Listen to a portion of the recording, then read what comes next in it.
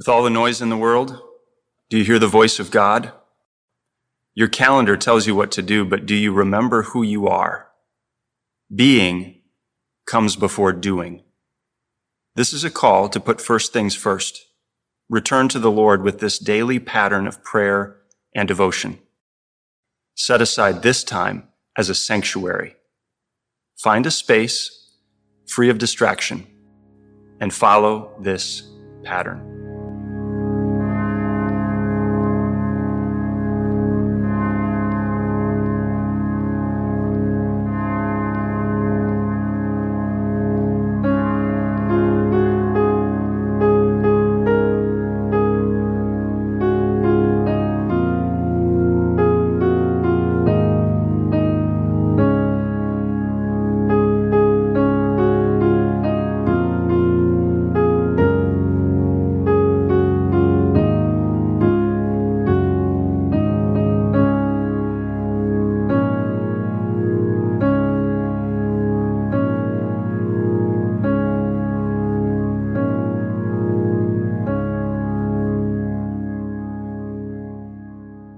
After that day, everything was different.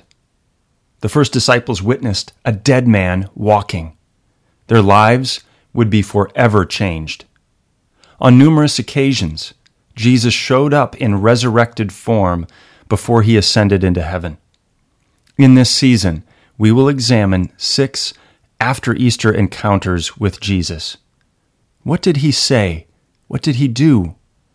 In what practical ways does resurrection change my life today? Nothing will ever be the same. In the name of the Father, and of the Son, and of the Holy Spirit. Amen. You have made us for yourself, and our hearts are restless until they rest in you. Creator of all things, hear my voice, for you have made it. You who live in heaven, hear my prayer from earth. I am one person in one little town, in one little corner of your vast creation. Of all the people on the planet, hear me also. In Jesus' name, Amen.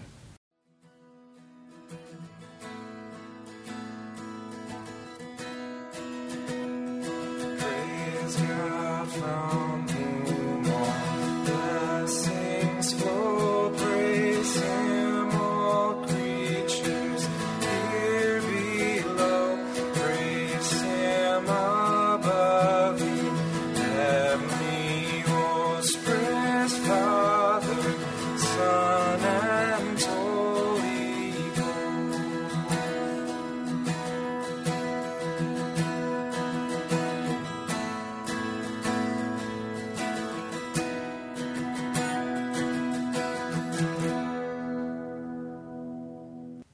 The Confession.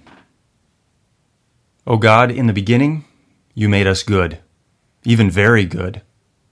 I admit the many things in my life that are far from your good intent.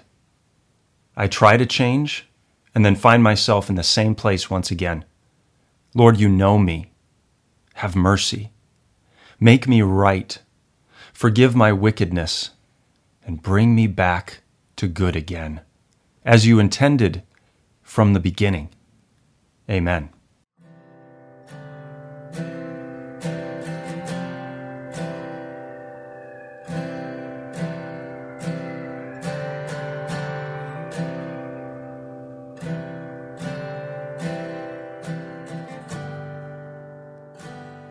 The word for today from John 21, verse 16. Jesus said to Simon Peter, "Simon, son of John, do you love me more than these?" And he said to him, "Yes, Lord, you know that I love you."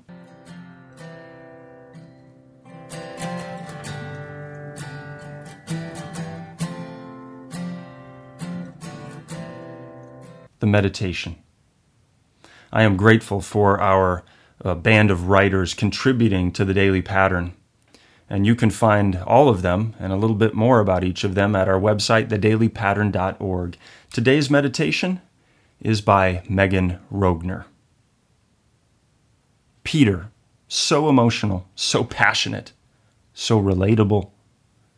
His acts of faith are bold, and so are his failures, chopping off ears, denials, disputes with other apostles.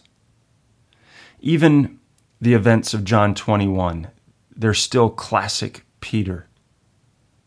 Although he's not the first to recognize Jesus, when he does, he immediately leaps into the water, charges after him.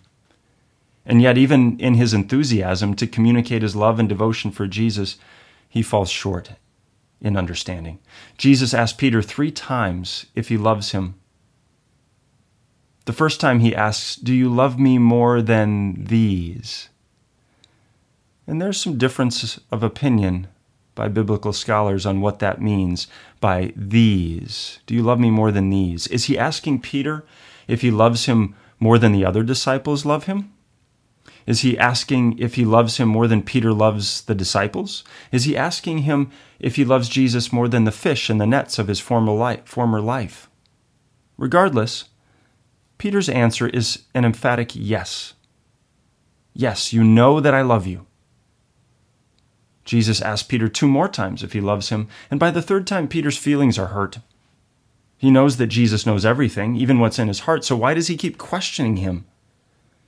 Peter's so wrapped up in himself, in his love, his feelings, his relationship with Jesus, that he misses the point. Jesus is doing 2 things in his questioning of Peter. First, he's paralleling Peter's 3-time denial of him just a few chapters earlier. He's giving him 3 opportunities to pledge his devotion. And second, he's directing Peter on how to love him. Loving Jesus means caring for others. Feed my lambs, tend my sheep. Loving Jesus means loving others even when it's uncomfortable, when it's dangerous, like when he says that you'll stretch out your hands, you'll go where you do not want to go. And then Peter, classic Peter, he takes the foreshadowing of his painful death in stride, only to trouble himself with comparisons with others. He says, "Lord, what about this man?" Peter's love is brave, but it's imperfect. It's competitive and demanding. And yet, this is the rock on whom Christ builds the church. This is us, a mess of contradictions, the mix of faith and failure that make up the body of believers. As Peter says, Jesus knows all things and loves us anyway. His love is large enough to cover our failures. We pray. Jesus, thank you for loving us even when we fail. Make us brave and selfless so we can show your love to others, even when it's not easy. Amen. Come thou fount of every blessing, tune my heart to sing thy praise. Streams of mercy never ceasing, call for songs of loudest praise. Teach me some melodious sonnet, sung by flaming tongues above. Praise the mount I'm fixed upon it, mount of thy redeeming love.